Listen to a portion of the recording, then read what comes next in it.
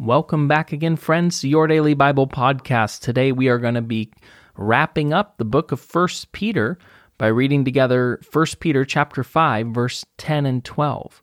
And before we jump into our text for today, throughout this book, Peter has been encouraging the church that is in modern-day Turkey.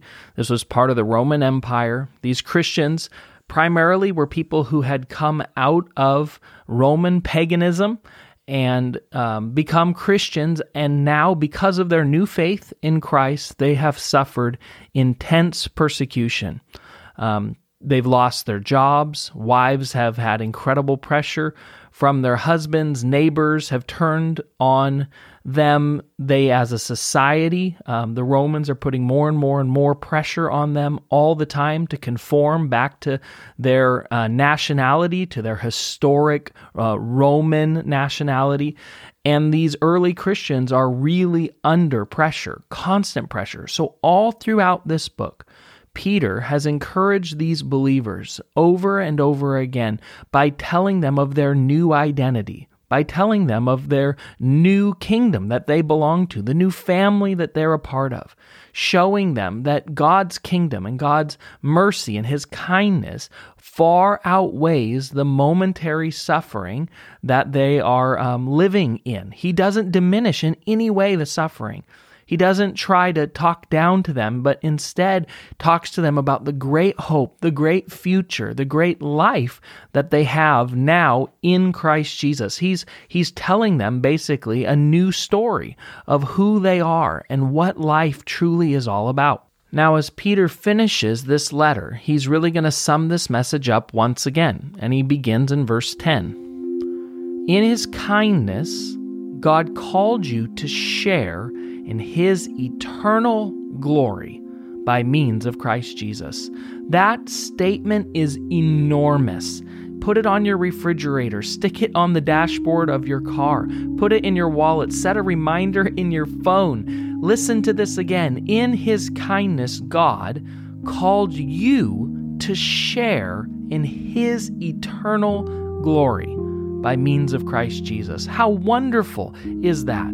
You, if you are in Christ Jesus, get to share in the eternal glory of God because of what Jesus Christ has done for you. He goes on by saying, so after you've suffered a little while, He will restore, support, and strengthen you, and He will place you on a firm foundation. Again, pointing out the reality. Now, we only know life here on this earth. It's the only timeline that we've ever lived in. So it's hard for us to understand that whether you live 50, 60, 70, 80, 90, 100 years, it's only a small fraction compared to what lays ahead in eternity for you. So he says we get to share in God's eternal glory that goes on forever and ever. But we suffer here for a little while. But God will, he says, restore, support, and strengthen you and put you on a firm foundation. Verse 11, all power to Him forever. Amen. I have written and sent this short letter to you with the help of Silas, whom I commend to you as a faithful brother. My purpose in writing is to encourage you and assure you that what you are experiencing is truly part of God's grace for you. So stand firm in His grace. And that's how Peter ends his letter. He sums up his message by telling them, my purpose in writing this is to encourage you and assure you that you are experiencing, what you're experiencing is truly part of God's grace for you. See, it's hard to wrap your mind around the fact that Peter's just written a letter to people who are suffering persecution, and he tells them, I'm writing you this to encourage you, because you are experiencing God's grace. See, here's the reality. Even in the midst, even in the face of real, constant, difficult persecution, life with Jesus, life with God, life with the Holy Spirit is better than anything else the world can offer us.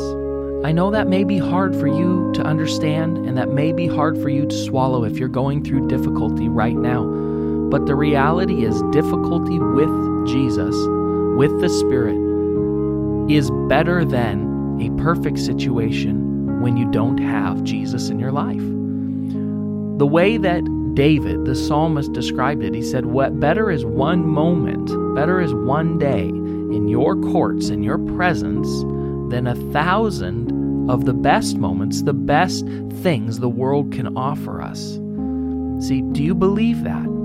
Do you believe that a personal relationship with Jesus, having a relationship, a friendship with God, is better than anything else the world could offer you? Because if you don't, I would encourage you to draw deeper, draw closer in your relationship with Him, because what you will experience in doing so is a hope, a presence, a life, a love, a peace, a joy, a patience, a goodness that you can never, ever imagine. How deep, how wide, how wonderful is the love of God for us in Christ Jesus. And as you draw near to Him, and as you dive deeper into your relationship, you discover His kindness, His goodness is just so much richer and so much deeper than you could have possibly ever imagined. Let's pray.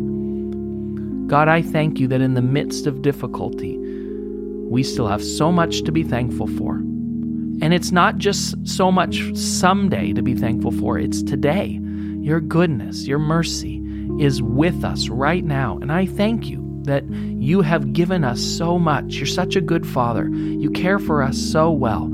Even in the midst of difficulty, God, we are thankful people for all that You do and all that You will do for us. I pray these things today in Jesus' name. Amen.